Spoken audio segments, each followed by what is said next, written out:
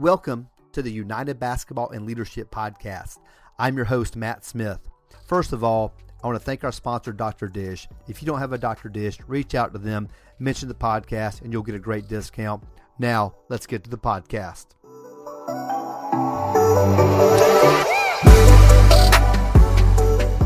I want to welcome an old friend, someone I've known for quite a few decades, and actually my first basketball coach, who's a current college athletic director at Albany State University here in Georgia.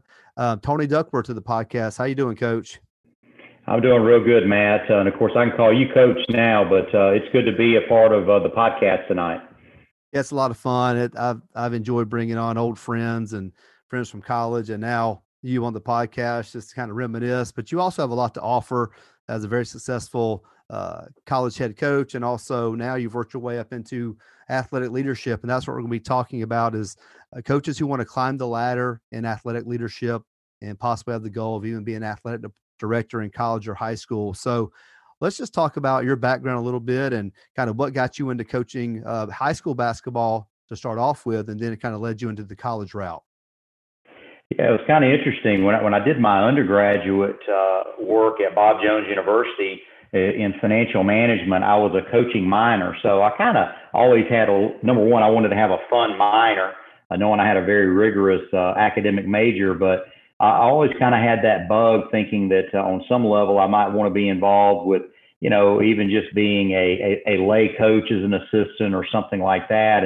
And ultimately, when I graduated from the university there, I went into the corporate world at Hospital Corporation of America as an accountant here back in my hometown of Macon, Georgia.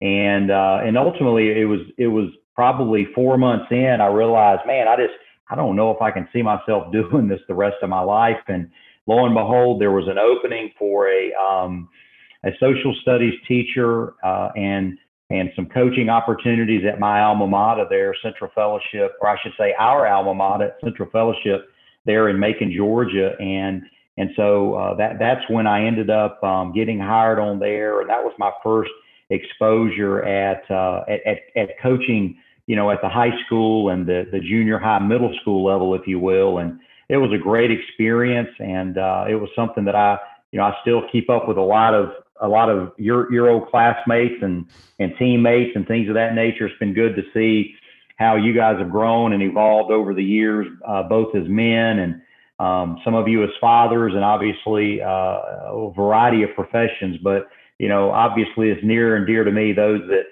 chose the profession that I chose and are in education and are out there coaching. It's very meaningful. Yeah, absolutely. I was back in 92, 93, 91, 92, someone along those lines. And, for people who've never heard of Macon, Georgia, or that school, obviously very tight knit community, very small school. Most people who went to the school started out in first or second grade and stayed there till they were seniors. So it was a very great experience. And, playing on that middle school, well, I guess you'd have called it JV back then. It was just JV. Middle school and all that was different, but yeah, a lot of us have gone into coaching and teaching, and you planted the seed in a lot of us who love the game and your passion. And I've still got my 8th grade notebook, believe it or not, with all the notes that we would do and all my playing time after each game, which there's a lot of single digit minutes in there or seconds even, but it's a lot of fun. So after you went back teaching, what led you to the college route? Because I think from there you went on to Covenant. Is that correct? Yeah, that's kind of an interesting story, but real quick side note, you talk about that notebook, that goes back to my old Don Meyer disciple days when I was young and coaching and picked that up. And what was really neat, I was one of the individuals that you talked about. It's a church related school. And so I started there in kindergarten and went through 12th grade. And in fact, I had 6 or 7 of my classmates. We were together for 13 years. When you think about that, that's pretty amazing. And my dad literally, I went back to the state championship high school football game they hosted this year and won their first high school state championship. And I told a few people I was there, the amazing thing is my dad, the school was founded in 1970, and he literally helped build some of the buildings with cinder block, and so pretty neat deal. But yeah, I was there for a couple of years, and during my time when I was coaching there, I had a couple of unique experiences. Number one, I did some several summers of summer camp coaching for a few weeks at the Don Meyer Coaching Academy there in Lipscomb, or the coaching basketball camps that he had. And of course, I attended several of his coaching academies as well. But through that, I was able to meet some different people. And Steve Boyette was one of the guys that I met that was at that time a volunteer assistant at Carson Newman, a Division II school in Tennessee. And ultimately, you know, just asking him, you know, how do you break into the college ranks? You know, that's kind of was a dream of mine and things of that nature. And of course, had no clue, did not play college athletics. And, you know, and ultimately knowing that, you know, there's kind of that variety of avenues. If you're a former player, sometimes you might, through that connection with the college coach that you played for, he may help you get on as a graduate assistant somewhere, or maybe you even, you know, stay on and be a GA at the institution where you graduated from. And I didn't have either of those alternatives, and having not played and not having those connections, and ultimately, you know, Steve told me, you know, maybe you want to consider volunteering. And so I kind of contemplated that, and ultimately, you know, long story short, made a connection with Rick Burby, who was at Tennessee Temple University in Chattanooga at the time, which I know, I'm sure you run into a lot of circles of TTU alums. And I actually, people forget, when I left the high school level, I went to be a volunteer at Tennessee Temple University there in Chattanooga, which there was a great history of small college basketball with the Ron Bishops and the Lefty Glasscock era and things of that nature. And the day that I arrived in Chattanooga, you know, footloose, fancy free, single, debt free, going to live in a college dorm and try to break into college coaching, Rick Burby brings me into his office and he says, "I just resigned." And, oh, wow. and of course I was like, wow, that's going to be interesting. And then, so he stayed on, you know, probably for several weeks, maybe a month or so, but he had coached together with Ken Brooks at Liberty University under Jeff Meyer, who went on after Liberty and, you know, was with some of those Beeline Michigan teams and went on to Butler and things of that nature. But he introduced me at a luncheon to Ken Brooks in those several weeks that he had left on the job there in Chattanooga. And ultimately we struck a quick relationship, and lo and behold, I don't know if I was even at TTU for a month, and I transitioned to a more stable situation with a coach, with Ken Brooks, who had just been hired there. I felt like I needed a few years of, you know, grooming at the college level, and with Coach Burby leaving, you know, who knows with the new coach if I would have an opportunity to stay on. And so I made that transition. So ultimately I left for Covenant College, but there was a short stint where I was there in the Valley a little bit before I headed up to the mountain, and I was there for from 1992 to 96, and had a tremendous learning experience under a great man and a really outstanding basketball coach in Ken Brooks. So what's a day like or a season like for a volunteer coach? Because you have to make a little bit of money somewhere. You have got to do something. And what type of responsibilities do they give the volunteer as opposed to the guys who are, you know, paid staff? And, you know, that reminds me of stories that, you know, I'm good friends with Rob Jones at Richmond and Kevin Carroll. And you talk to these coaches who those first few years, you're grinding it out. Even if you're getting paid, it's not a lot of money. So what was it like being the volunteer, you know, that first year or two? Well, it's pretty amazing. Ken Brooks had no assistant. He had nothing.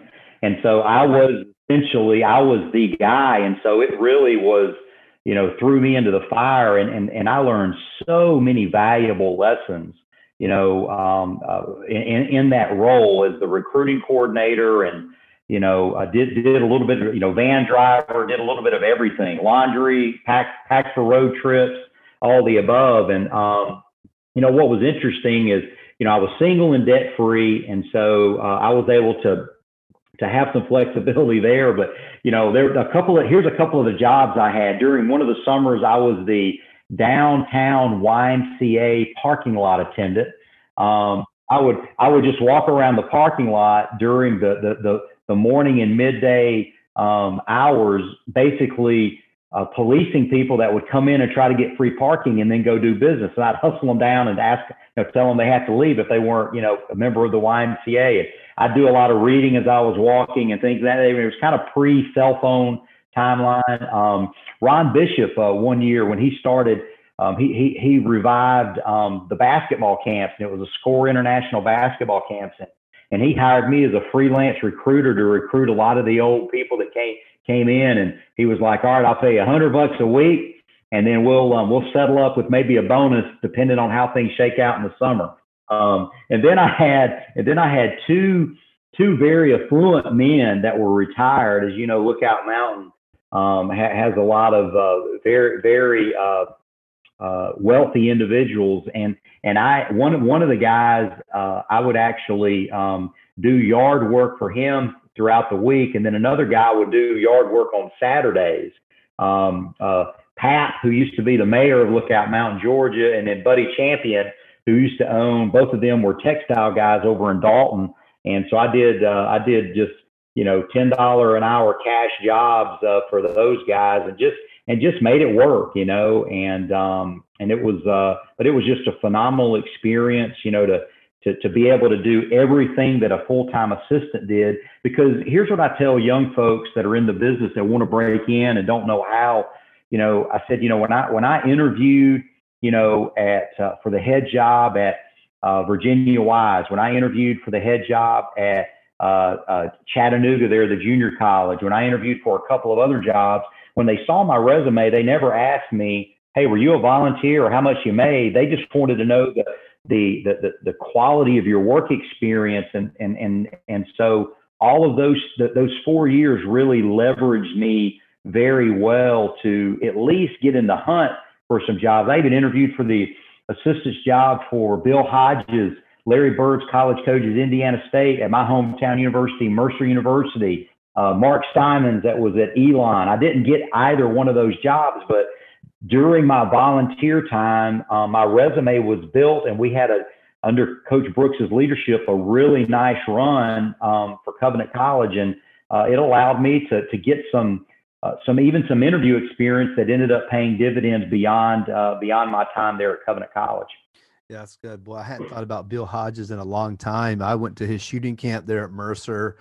And so it opened the door to get your foot in there, see what interviews are like at Division I schools, and kind of build your resume. So from Covenant, is that when you went to Belhaven, or was there another stop in between? Well, when I kept striking out, I really wanted to be a college head coach, because Ken Brooks, he gave me an advice. He says, if you're going to be a small college coach, you're probably going to have to teach in the classroom. So during my time from 92 to 96, I started my master's degree at Tennessee Chattanooga. So I'd go off the mountain, and I was able to knock that out and finish that up in 1994. And then as I wasn't getting an opportunity to land a head college job, but I was extremely young at that time, understand it better now why I didn't get hired versus when I was there. So I thought, I had an opportunity to, I talked to a couple of high schools and ultimately got hired at Brentwood School in Sandersville, Georgia, right outside of Milledgeville. And my goal on that was, I thought, hey, I have 4 years of solid college assistance experience. Now, if I can go to the high school level and have some success as a head coach, pool those two levels of experience together, and maybe I can get to a D3 or an NAI job. And lo and behold, in less than a year, I got an opportunity to interview at Belhaven College, now University in Jackson, Mississippi. And it was interesting. It was right after I'd gotten married in late March. And it was sometime within weeks after that Dick Allen, who was a vice president when I was at Covenant College, had a good friend who was the AD, Hannibal Najjar, and men's soccer coach at Belhaven, that told me they had an opening.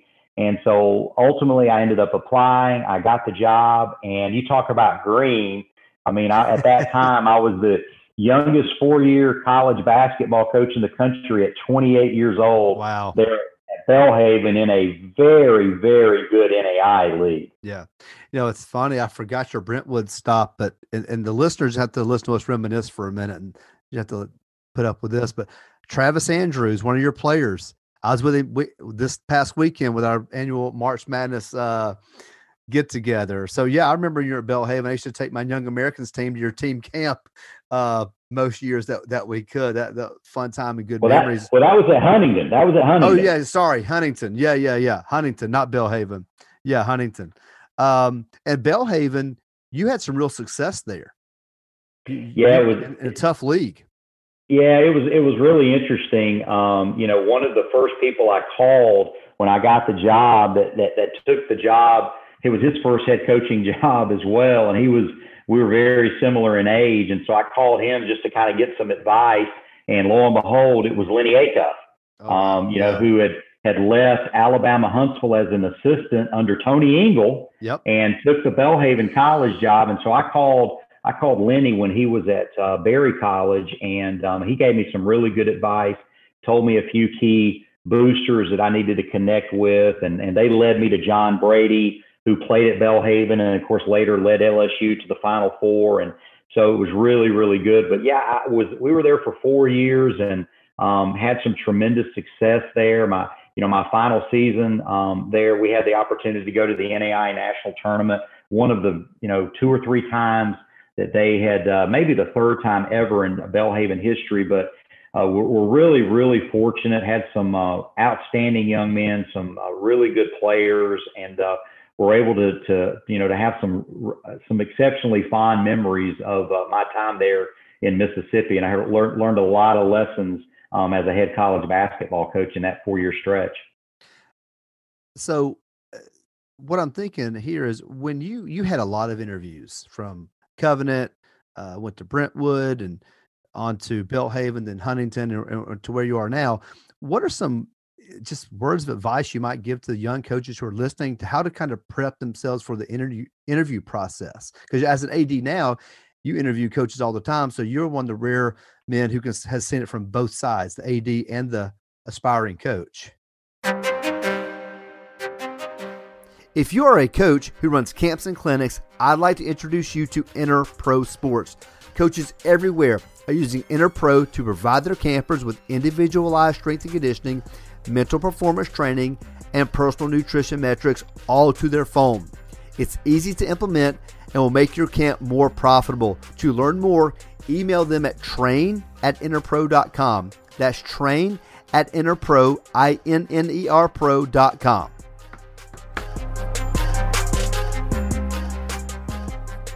Well, I think a couple basic things is, you just go to your cover letter. You need to cater that, personalize it to the institution or the school or the high school or junior college that you're applying to. You don't need it just to be a generic letter. It needs to be specific to the institution. You may not know who the individual you're sending it to. It could be to whom it may concern, or the search committee. And then somewhere in that letter, what I've always tried to do is at the beginning and the end, mention that institution or school or their mascot.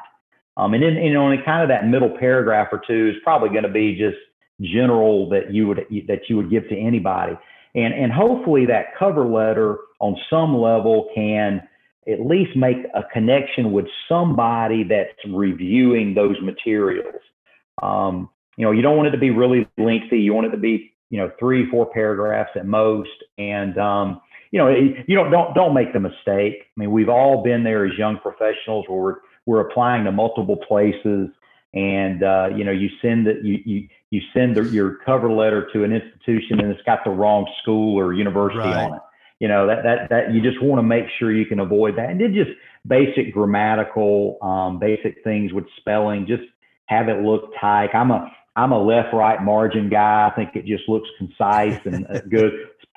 Personally sign it. I think that's a good thing. And then your resume. I think the thing is, you've got to sell yourself. And if you're a young professional, that thing doesn't need to be, it could be a page, but certainly no more than 2 pages. And then the older you get, you have to really start, you really have to start trimming it down, because you don't want your resume to like a thesis. You want it to really hit the high points. And, like at the university level, when I've applied for these AD jobs, which are vice president level executive type positions, I could have 2 pages of committees that I've served on. So I'll list the committees to give the depth of maybe some of my experiences, but then I'll put at the very bottom, other committees served upon request, something like that. So little thing, and just hit your high points, and know the audience of what of what they're hiring you for.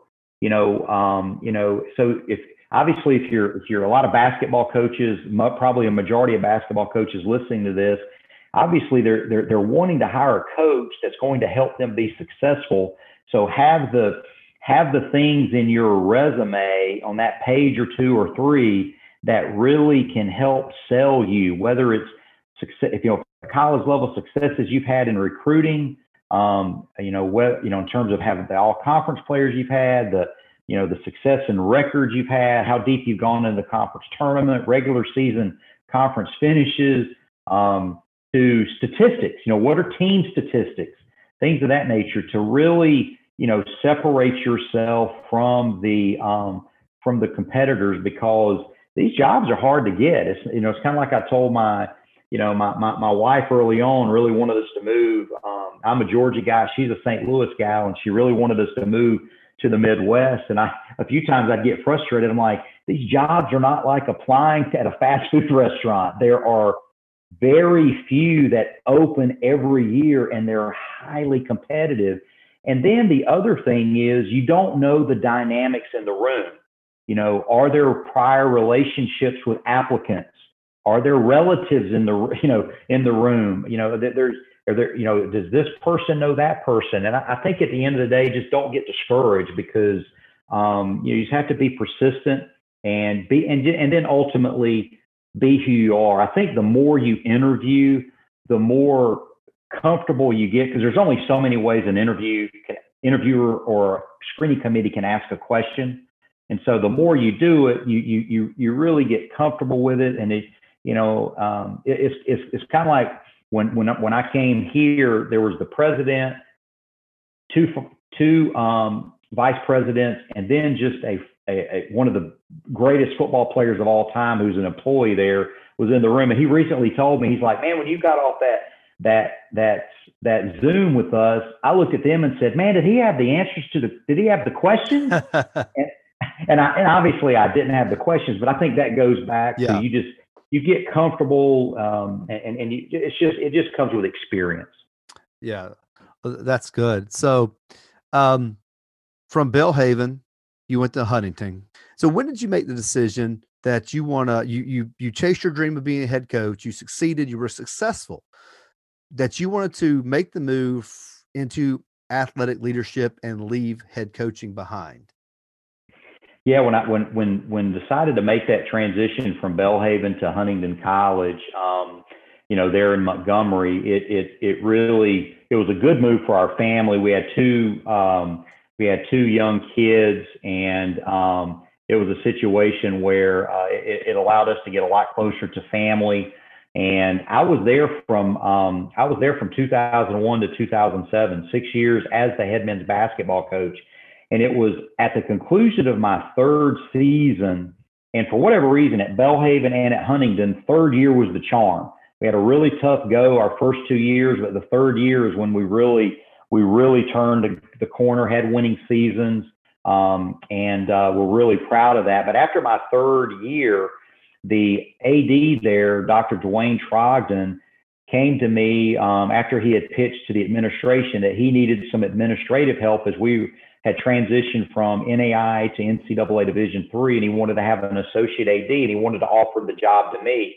And so what I did is helped him administratively, primarily with NCAA compliance, which isn't as rigorous at the D3 level, primarily because of the scholarship component, as it is at the D1 and D2 level. But there were other things that I did as well. But so from years 4 to 6, as the head men's basketball coach, I was also the associate AD. And it was during that 3-year period that I really started sensing a shift in my career direction, and thought that I really felt like ultimately I would probably end up in administration. And the first job I actually applied for was back in my wife's hometown of St. Louis, at a small Division III conference, their commissioner's position.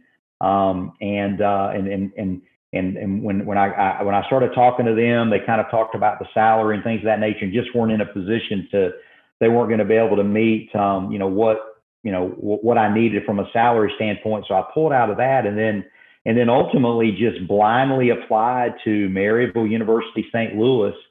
Didn't know anyone, just applied in their AD search, and then ultimately things worked out, and I ended up getting that AD job there in St. Louis. So as the AD, what are some responsibilities that the AD has that people just don't realize? I mean, what is it as busy as we all think it is? I mean, did you have a staff under you to really help you out, or were you kind of the main guy there? Yeah, it was here's one of the first things I learned very quickly. At that point, you think about it, I'd been an assistant for 4 years at Covenant. I then had 10 years of head college coaching experience at 2 different institutions. And then I become the AD. And during, obviously, that 14 years as a college basketball coach, and then as an assistant, you kind of make some opinions about the people that are in leadership above you sometimes, some good, some bad. And it was probably the first month on the job there in St. Louis. I was sitting there before my family transitioned, so I was blowing and going, 16, 18-hour days in the office and on campus. And I kind of sat back in my chair one night, and I was like, there was a couple of ADs that came to mind that I didn't necessarily think were the maybe the best at their craft. And I look back and I quickly reverse course on that, and my respect level for them really elevated, because now I'm in the chair. It's kind of like, when you make that move from being an assistant, 24 inches to the right to become the head coach, you really see, man, this is a lot different. There's a lot different responsibilities and a lot different things that you have to do. So that was the first thing. And then the other thing that really resonated with me was when I was a college basketball coach, I was Caesar of my program. Obviously I reported to the AD and ultimately to the president and the board of the colleges that I was employed at. But for all practical purposes, if I stayed in budget, kept my players out of trouble, and, had success in the classroom, in the community, and on the court, everything was going to be fine. In fact, I tell people, had I not moved into being an AD, I'd probably still be, if we continue to have success, the basketball coach at Huntington College, because we loved our experience there. But, the thing that I learned very quickly was you're no longer Caesar of the program when you become an AD. When you get into coaching searches, for example, some of your younger coaches listeners may not remember this, but you feel like Stretch Armstrong, man. You've got administrators pulling at you. Your president may have some priorities they want to meet. You have boosters pulling at you, alumni. And you have to really juggle and try to balance all of those factors and personalities and people in play, and in some cases, very powerful people, to ultimately make a decision that is going to be best for your department, your institution. And in some instances, you have to sell that decision to people that may be wanting to do things a little bit differently. So those coaching searches can be very convoluted. They can be very challenging. But that's the first thing two things I really learned. Respect ADs that are in the chair, whether you think they're doing a great job or not. It's a hard job. And then secondly is that you're not full. It's more about, instead of being Caesar, it's more about collaboration. You've got to work with a lot of different people in order to have success as you're running that program. Not to mention those type A personalities that you're managing as head coaches that are underneath you. Right. That's true. So when you had an opening, for example, at Maryville, was it a search committee that was in the process, or did all resumes go to you? What is that like? Yeah, pretty. We're actually running a women's soccer coach here at Albany State right now, and pretty much ever since I've been an AD, the new norm is the institutional human resources office. They'll have an online institutional employment site that all jobs are posted, and so all the coaching jobs or administrative jobs that maybe fall under my domain. All those jobs are posted there, and the applicants have to apply. And then you and whoever you designate as a part of that committee. Well, I don't call them search committees. I don't call them screening committees. I call them advisory groups. Maybe it's semantics, but at the end of the day, I feel like that naming it advisory groups puts a little more context into what I need out of the search. I truly value everybody's opinion that's a part of that committee, that advisory group, because there's whether I have an academic dean that might be serving on it, whether it's my senior woman administrator, another coach, another administrator, I want to hear all those perspectives, because you want to make sure that you don't miss anything. I mean, I've had instances before, even outside of the advisory group, where I remember specifically at Maryville, I was ready to hire a specific individual for a several-day process. I got in there, and it was my administrative assistant and another staff member, and we were just kind of talking shop. And boy, they were both females, they quickly stated, and I didn't tell them who I was kind of leaning toward, they kind of stated they did not think that candidate X was the right person for their job or the right fit. And ultimately, that caused me to go back and reflect on the things they said, go back and through the interview process, and ultimately did not hire that individual. So it's not a one-man show in those hiring processes, but yeah, you'll have that. In my case, you'll have that advisor group. And then as we're screening through those applicants, as long as they meet the minimum requirements, which generally in coaching is whatever level degree, bachelor's is usually the minimum, and then you decide, is it 3-5 years of relevant coaching experience? And then at that point, you start, you basically start ranking the applicants, and generally, there's reasonable consensus with the top candidates. But then that's when you kind of get into just kind of getting different perspectives and ideas and thought processes and kind of how you do it. And I can walk you through the whole search process if you want, but that kind of hopefully answers the question you had originally. How quickly do you like the process to take place? Does this take place over right now? You have a women's soccer position available. Is this a 6-week process, an 8-week process? Sure. Well, at the end of the day, I think from the time you post the job, not from the time you submit the job to be posted for approval, but the time the job goes live and it is open for people to apply, if you can handle that search at our level in a month, it's posted, people apply, they go through the process, there's interviews, and you ultimately get someone hired in a month. They may or may not be on campus to start the job that month, but if you have a new coach name, I think you've had a successful search. So I think if you do anything, unless it's an internal hire, I think it's very difficult to do anything probably sooner than 3 weeks.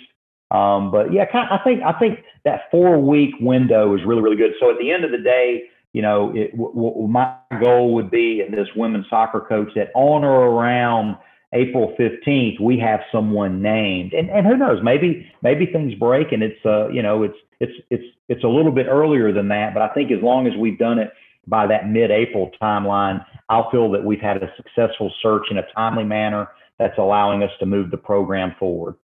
So when you have a position like a head men's or head women's basketball job, how many applicants are you getting? Are you getting in the hundreds? Because I know at a high school job, principals talk about, hey, I had 80 applicants for this high school basketball job. Half of them don't have teaching certificates. You can weed them out easily. But at the college level, what are we looking at roughly? Not only am I honored to host this podcast, I'm also a high school basketball coach myself, and my team just purchased the Dr. Dish CT. Dr. Dish knows that coaches work very hard to save every penny they can. So I sent back our old other brand shooting machine and got a discount. We also took advantage of their 1-year payment plan, paid half now and half later. And my kids love this shooting machine, calling and texting me constantly to get in the gym. And players love immediate feedback. They're able to know their shooting percentage from every single spot they shoot from, and also using the Dr. Dish app, they can track their shots throughout the entire season or the course of their career. This is a game changer. It's almost like I hired another assistant coach, call Dr. Dish, mention this podcast, and take advantage of our exclusive discount. Now back to the podcast.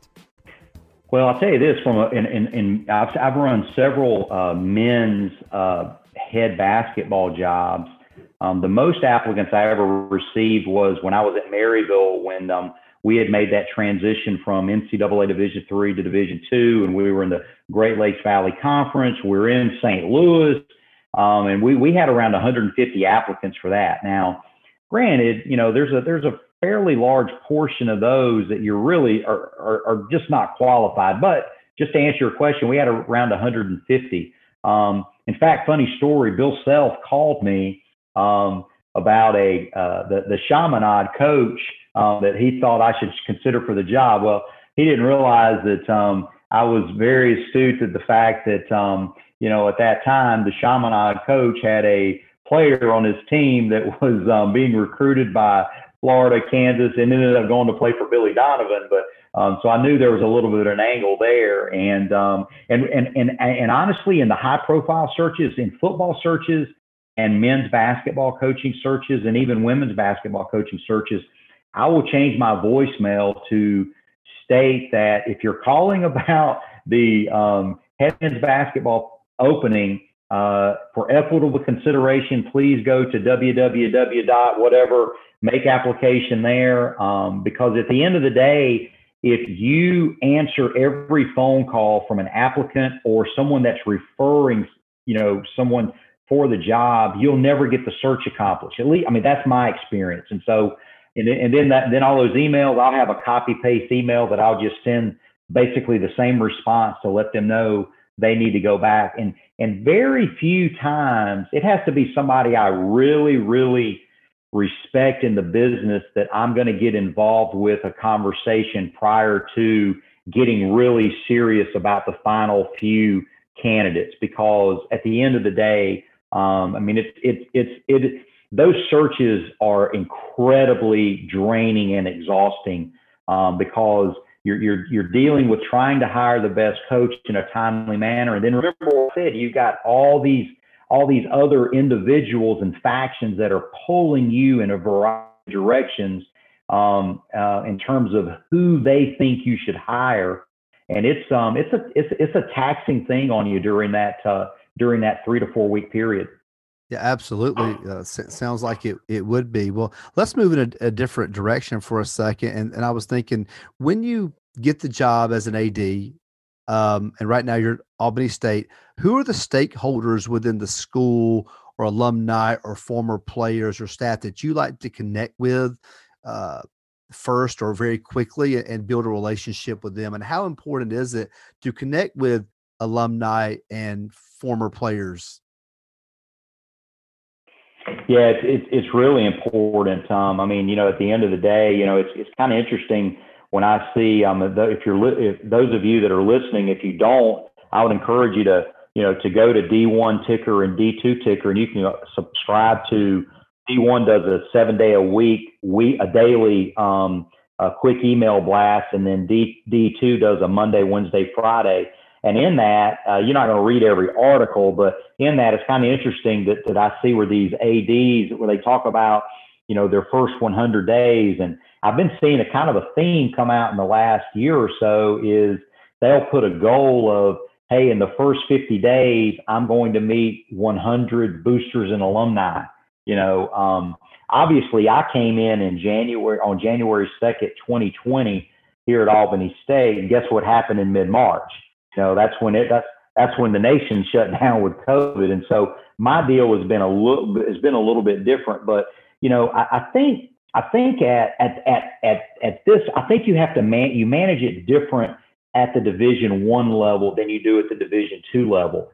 There's a lot of similarities, obviously, but when you talk about, particularly at the Power 5 level, I mean, you're talking about powerful people. I mean, you think about Oklahoma State, Mike Holder, and being in the room with T. Boone Pickens, one of the wealthiest men in the world. He is setting, in large part, the agenda for multi-million-dollar capital projects.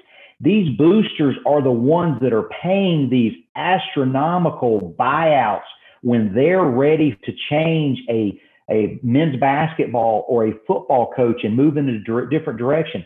That's not coming from taxpayers. That's coming from those institutions' athletic foundations. And so if you go into, for example, if instead of being at Albany State, I had gotten the AD job at the University of Georgia, the importance of beyond the president and his or her cabinet on campus, your focus is going to be on the folks that are writing significant donations in order to keep the enterprise of college athletics going, because it's coming from private dollars. I mean, you see these figures with these Power 5 football and basketball coaches, their salaries from the institution budgets, maybe several $100,000, but man, they're making some of them $4 to $8 million a year. That's all coming primarily from a small group of individuals that are writing those checks. So you better make sure you cover your bases there. But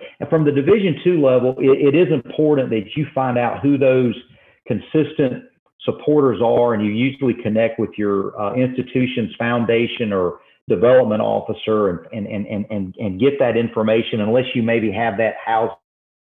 And then then you just reach out and have phone calls and conversations with them. And then ultimately, hopefully that leads to where you can have some face-to-face connection, which has been I'm still behind the 8 ball. We're a year removed from COVID shutting down, and we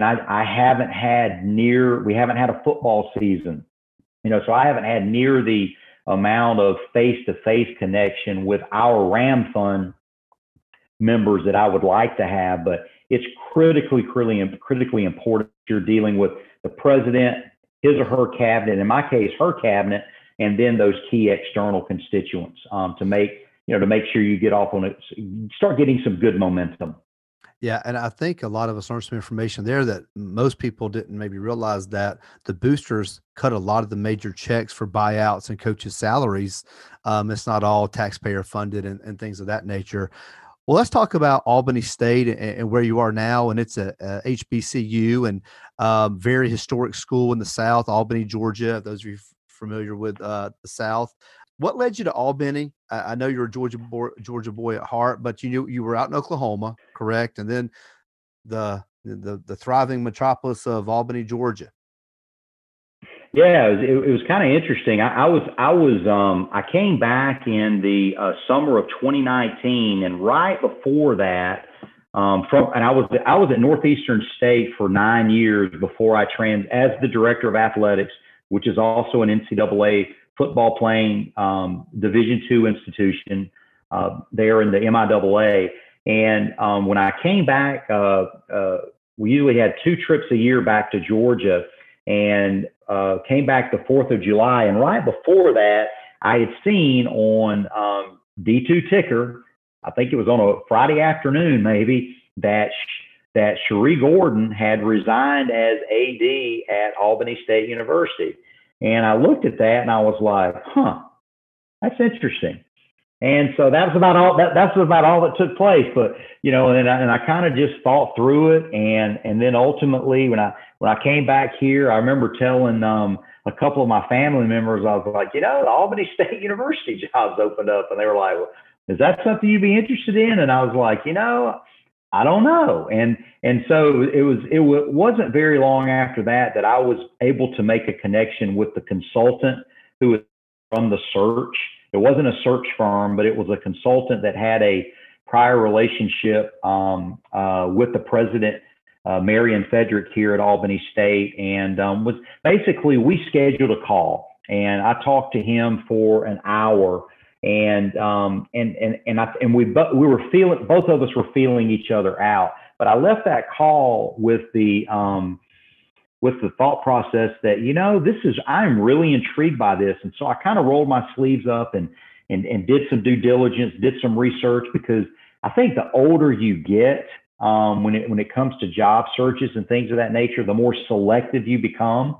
Yeah. And you really, because I was in a very good place there working at Northeastern State under Dr. Steve Turner. In fact, only by a week, we were the third longest AD president tandem in a 14-member league. We had been together for over 8 years. And so that's a pretty unique situation. And so you want to be very careful if you make a decision to move elsewhere. But man, at the end of the day, Albany State is an incredible institution. As you mentioned, it's a historical Black college in Southwest Georgia. We're the 10th largest HBCU in the nation. We're the largest HBCU in the state of Georgia. And there's a tremendous history there, not only athletically. You know, you think about you basketball guys, particularly the younger ones, need to go back and research the Jones brothers. There were 6 Jones brothers that came and played at Albany State. Major Jones played for the Houston Rockets, who I'm becoming close friends with. Caldwell Jones, who played for my team growing up with Dr. J and Bobby Jones. Caldwell Jones. But there were 6 brothers that played at Albany State, and all 6 went professionally. 4 Wow. went to the NBA. I mean, how amazing is that? But That's unbelievable. just a tremendous history athletically. And then, of course, Grover Stewart, who's just signed that really long-term deal as a defensive tackle with the Indianapolis Colts. He played football just a few years ago at Albany State, so tremendous athletic. But then you talk about institutionally, you know, the things that have been accomplished there through the civil rights movement. To those of us that are in Georgia, remember the 1994 flood, where the institution was basically underwater. And then in 98, a similar flood occurred. And so we have the tagline, you know, Albany State is known as the unthinkable. And then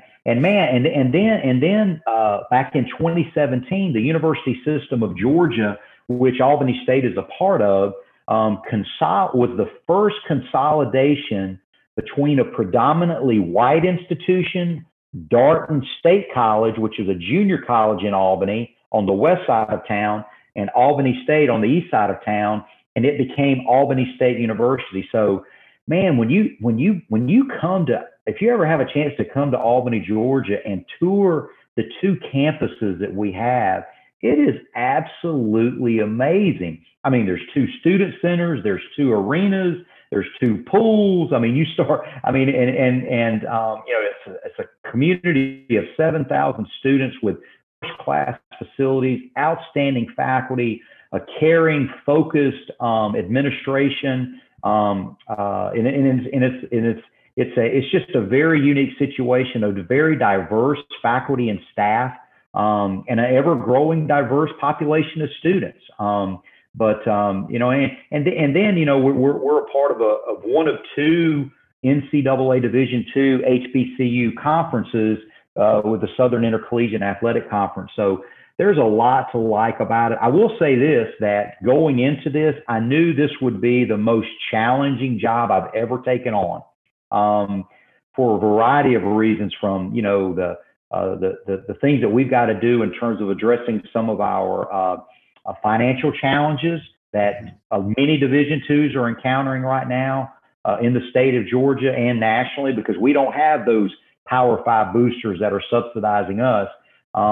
But at the end of the day, I also have said from day one that I really feel like this is the job that not only may be the most challenging I've ever undertaken, I truly believe that I have an opportunity to make the biggest impact I've ever made in any other job. So that's going to take time, and but just thrilled to be here. Great to be back in the state of Georgia. It's 100 miles doorstep to doorstep to the home of Dickey Farms there in Musella, Georgia, where my parents live. And so that's been a neat thing to be able to see mom and dad, my brother and sister-in-law and nephew and nieces on a much higher level than I was before.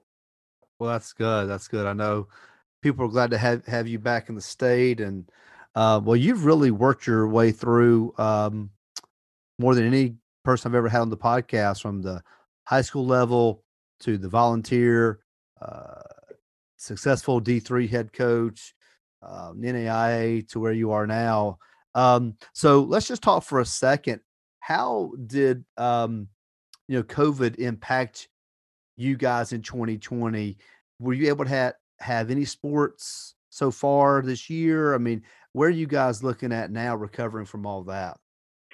Well, one thing I didn't say earlier, but it kind of goes into this, that when you go into a new job, whether you're at a middle school or at a university, the quicker you learn two things. You learn the corporate culture, as I call it. What makes the institution and the key people at the institution tick is very, very important.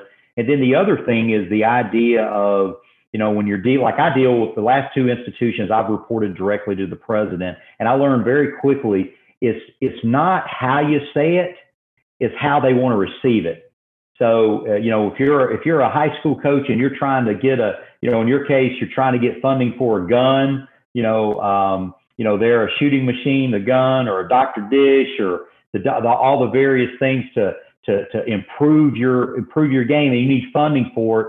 You better know how they need to receive the information so they ultimately can approve that purchase. And so when you talk about COVID, the thing that that was unprecedented.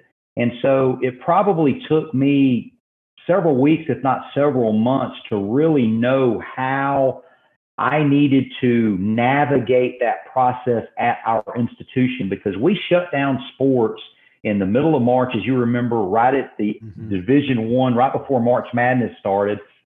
And ultimately, I went back to Oklahoma. I was in Oklahoma from March to the end of May, telecommuting, working every day from home, because we weren't doing anything on campus. And then all of a sudden the decision was made to shut down sports at the Division II level. Most didn't do anything in the fall. So there's no football, no soccer, no cross country, all the above.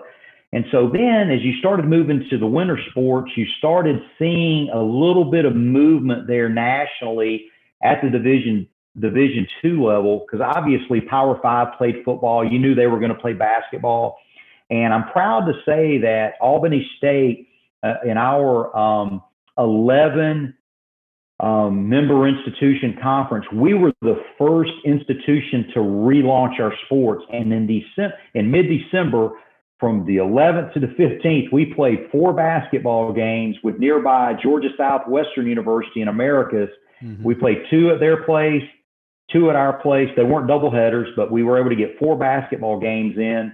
And then when we came back in January, we kind of took a pause and got through the first several weeks of school, and we started basketball again. And I'm proud to say, when our volleyball team plays on Friday in Albany, that 10 of our 11 sports will have competed either in NCAA calendar games with basketball and our spring sports, or our fall sports like volleyball and football have played either in scrimmages or exhibitions. So 10 of our 11 sports will have played competition this spring. And so I think we're seeing tremendous momentum now nationally with what's going on with COVID.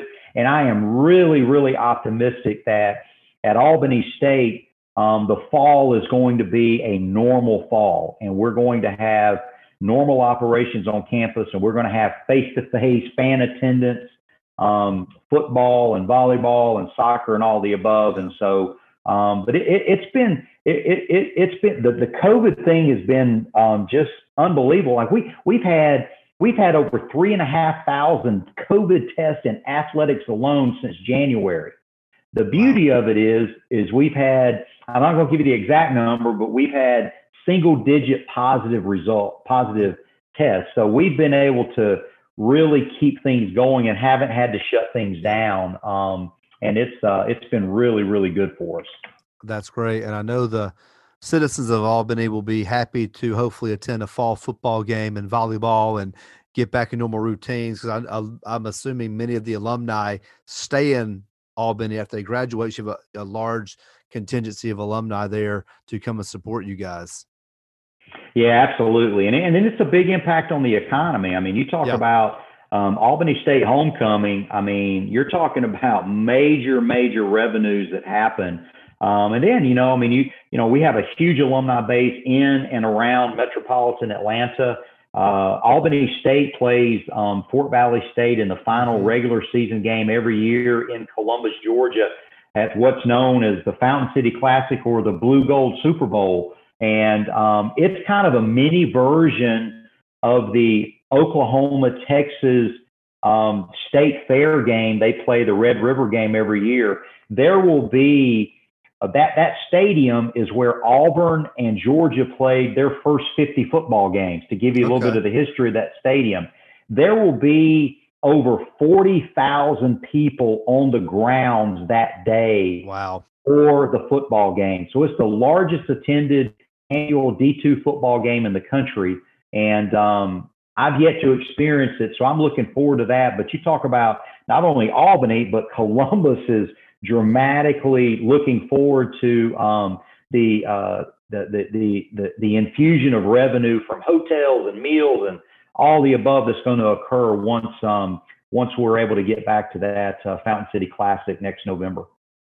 Absolutely. Well, I'll definitely have to at some point make a trip down to Albany State and get a tour and visit in person with you, since it's been a while since we've caught up in person. But thanks for coming on. I really appreciate it. Any last words of advice to the young 20 to 25-year-old coach that's listening who wants to, again, work their way up into college level? You've hit a lot, but any last nuggets of wisdom for that coach? I think at the end of the day, I'm a firm believer that, if you're open to it, that you're going to gravitate to the career that is ultimately a passion.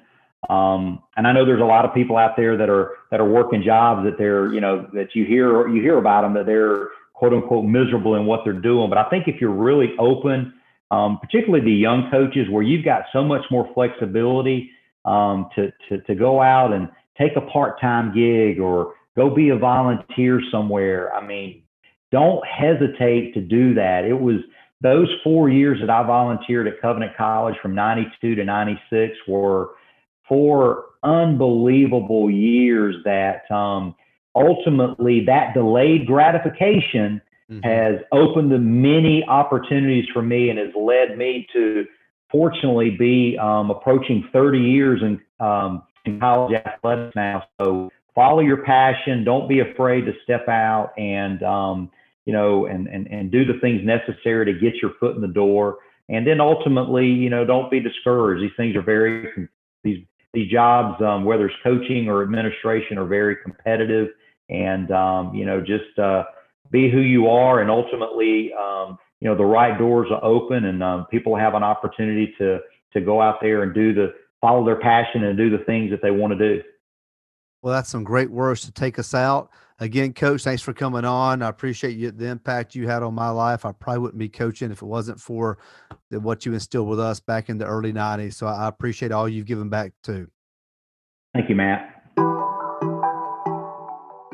Thanks for listening to the United Basketball and Leadership Podcast. Please take a moment to leave us a review and also leave a comment about what you enjoyed most about today's guest. I hope you'll join us on our next episode.